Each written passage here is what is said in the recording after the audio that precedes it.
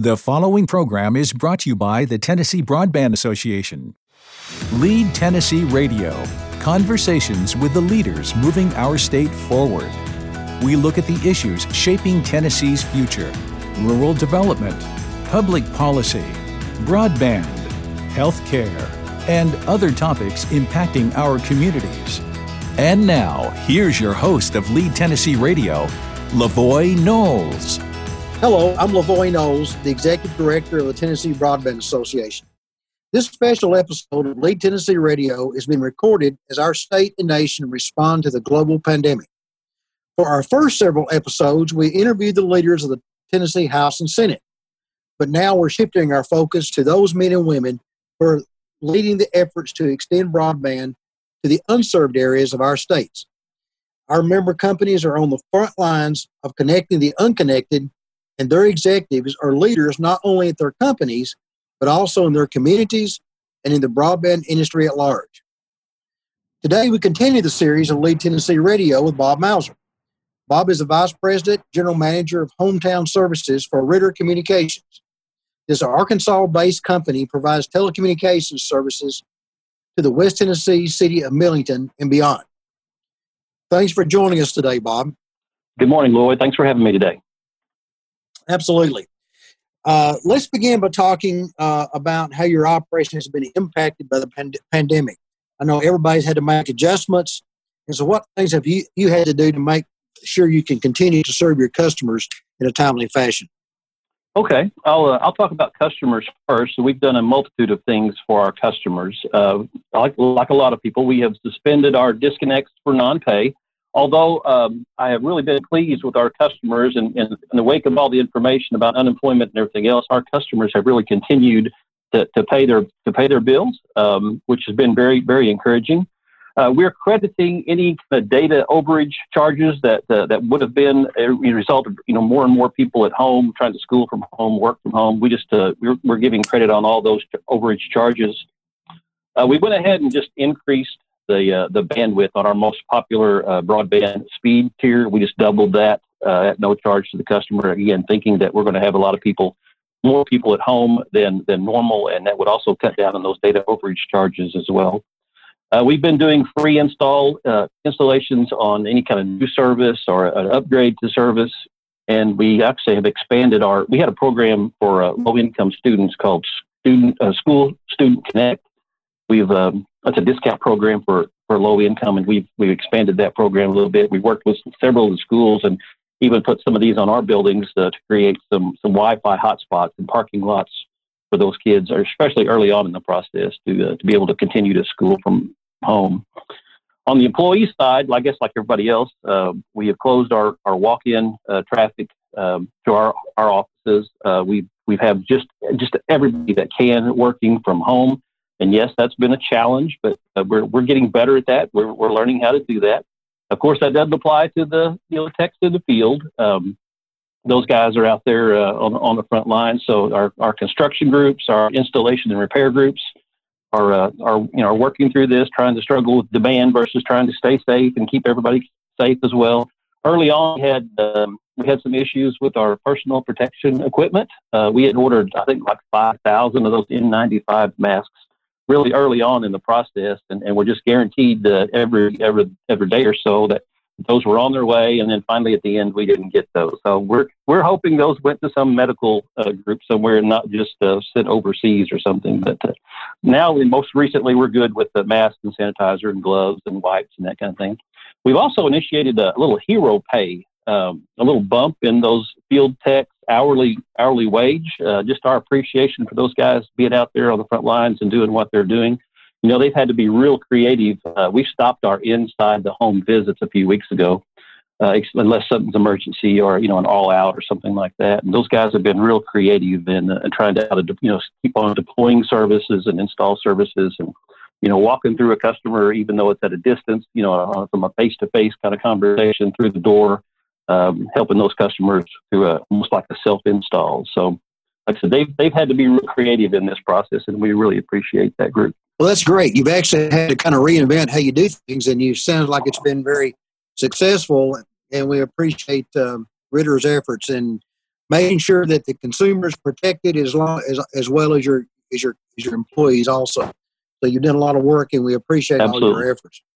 Changing direction just for a second, it's also been a particularly active weather season this time, at least into most of Tennessee. How has that impacted your service area, Bob? Well, probably a couple of different ways. So we have about 46,000 customers. I'd say about half of those in West Tennessee.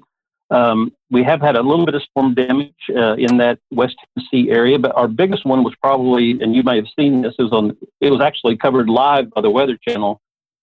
We had a really large Jonesboro, Arkansas tornado, and then a few weeks later, a little smaller one down at Harrisburg. But that Jonesboro tornado was a good one. Like I said, that was covered live by the Weather Channel. I got my alert on my phone and then turned and watched that, and it was kind of distressful to see that with less than a mile from our office going right across town. So that was our big one. But then in addition to just tornadoes, it's just been extremely wet weather season for us so far this year. So we've really tried to struggle with that as we try to expand our fiber deployments and doing our outside construction. So I guess rainfalls and tornadoes, yes, we've had some very interesting times so far this year. Well, it sounds like you come out of the weather system really well, and hope that no one was hurt, and hope you have good luck in the rest of the season, because it's not over yet. They got some time to go for Tennessee and Arkansas about getting severe weather. Right. Let's talk a little bit about your overall broadband program. How much broadband have you deployed throughout your service area? Yes, we have a multifaceted broadband growth capacity question. So we were doing this in about three different ways. So we're doing fiber to the home in areas of new construction, any kind of greenfield opportunity, but we also have overbuilt some of our traditional areas. We're a traditional telephone company and a traditional cable TV company. So a lot of our bandwidth has been addressed by extending fiber and in new nodes. So that would be a DSLAM on a copper node, or a coax node on a traditional HFC plant, to just increase that bandwidth out there, especially in our rural areas. So we're trying to do that from a multifaceted standpoint. And we're also working on a lot of redundancy in that as well. So as we extend fiber optic cables to those areas, we're trying to do those and install additional rings. So if there is something like a tornado or somebody digs into the fiber, we can serve the other part of that community, around the ring the other way. Well, that's great information, Bob, and I'm glad you pointed out that you do use multiple technologies, because some folks think that fiber is the only technology to provide broadband, but you can actually get it through coax, or for short distances, even copper. And so thanks for the explanation. And folks just can't just throw away an entire network to start with a new technology, so you can migrate into it. But your explanation was great. In addition, have you received any state or federal grants to help with your build-out or expansion efforts?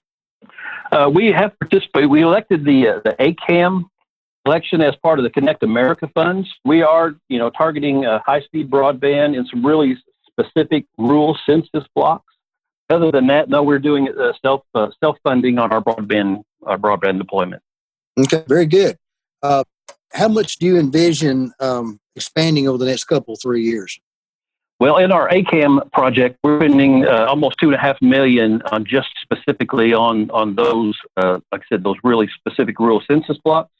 That's going to be a long, multi-year program. That $2.5 million is on top of our normal spend of the redundancy and everything I described a while ago, of the additional nodes and the node splits. Right, absolutely. Again, sometimes consumers don't understand how capital intensive this industry is, and it takes a lot of money to build out, particularly in the rural areas, in which you've got some suburban areas, but you've also got a lot of rural areas as well. Right, I don't see the process slowing down.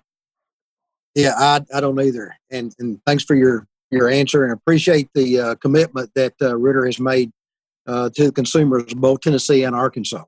I'd like to circle back for a minute to the crisis we find ourselves in as both a state and a nation. It's a multifaceted crisis.